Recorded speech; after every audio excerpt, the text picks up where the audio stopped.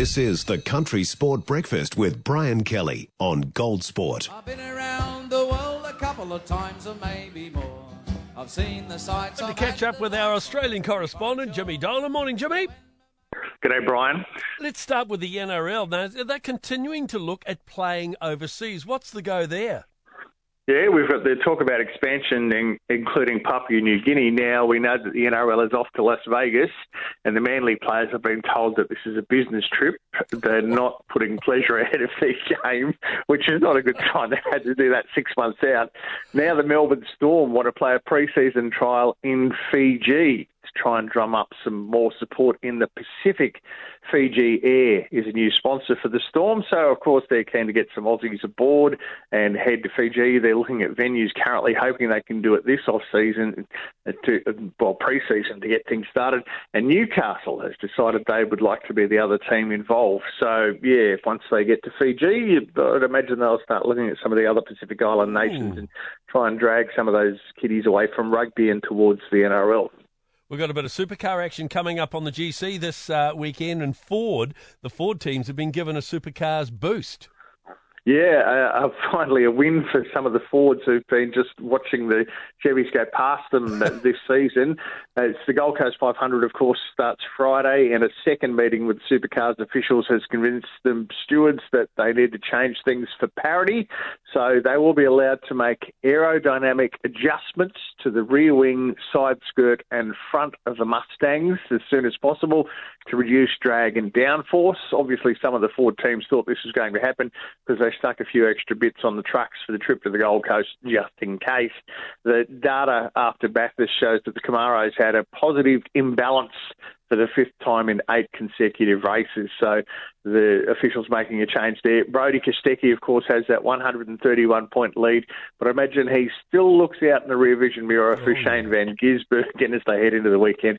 Chaz Mostert, just to show what they are talking about, he's the best placed Ford driver in 5th. So imagine we've got a great weekend of racing ahead on the coast. We look forward to Mark Larkham's explanation of all that, him being a big Ford fan out of the Hino Hub on the weekend. Hey, let's talk about cricket. I don't know whether you want to talk about it or not. The Aussie cricketers hoping for a head start.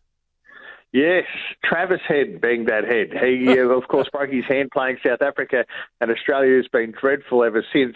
Travis was hardly in the one-day team, but he got stuck in an opener, and it just clicked. He and Dave Warner averaged better than 100 in the one-days when they bat together. So in their partnership, he's had a serious workout in the nets, and how he feels today will determine if he's recovered from that broken hand and can play against the Netherlands tomorrow night in the World Cup. Just who would make way is yet to be determined, according to the coach, who also says he won't be resting any bowlers. And Andrew McDonald also says no one can be taken lightly in the World Cup, as we've seen again with Afghanistan beating Pakistan overnight. And South Africa, of course, they thrashed Australia and England, then lost to the Netherlands. So Andrew McDonald is going to great pains saying that they are not thinking about the big game against New Zealand on Saturday night or the days off after that. They are just focused on the Dutch. But I would imagine they did get a look at Daryl Mitchell for the Kiwis the other night and be thinking, we're going to need a plan or a much bigger ground. Yeah, you're right there. Hey, and very quickly, the Matildas start. Her teammates won't be having coffee with. What's that story all about? Well, the Matildas are off to Perth for a series of games. They'll play against Iran and Taiwan and the Philippines, and such has been the interest in the Philippines game in particular, they've had to move it to a 60,000-seat stadium in Perth because it's going to sell out. Wow. And the teammates of the Matildas have said Sam Kerr is so popular in all of Australia, but in particular in her hometown, that if they're going for coffee, they are not going with Sam Kerr because they reckon she will get mobbed everywhere she goes. So poor old Sam's going to have plenty of love from the fans, but a teammate's going to leave it to it by herself. All righty, Jim, good to catch up, mate. We'll look forward to the Fords performing better on the GC this weekend. Yeah, yes, a number of big sports coming up this weekend. I'm pretty sure there's another one against South Africa you're excited about too. Oh, absolutely, mate, absolutely. Sorry Australia isn't there, but we won't go there. Have a good week, and we'll talk next week. Look forward to it, Brian. Jimmy Dolan, our Australian correspondent here on Gold Sport. 90% of parenting is just thinking about when you can have a break.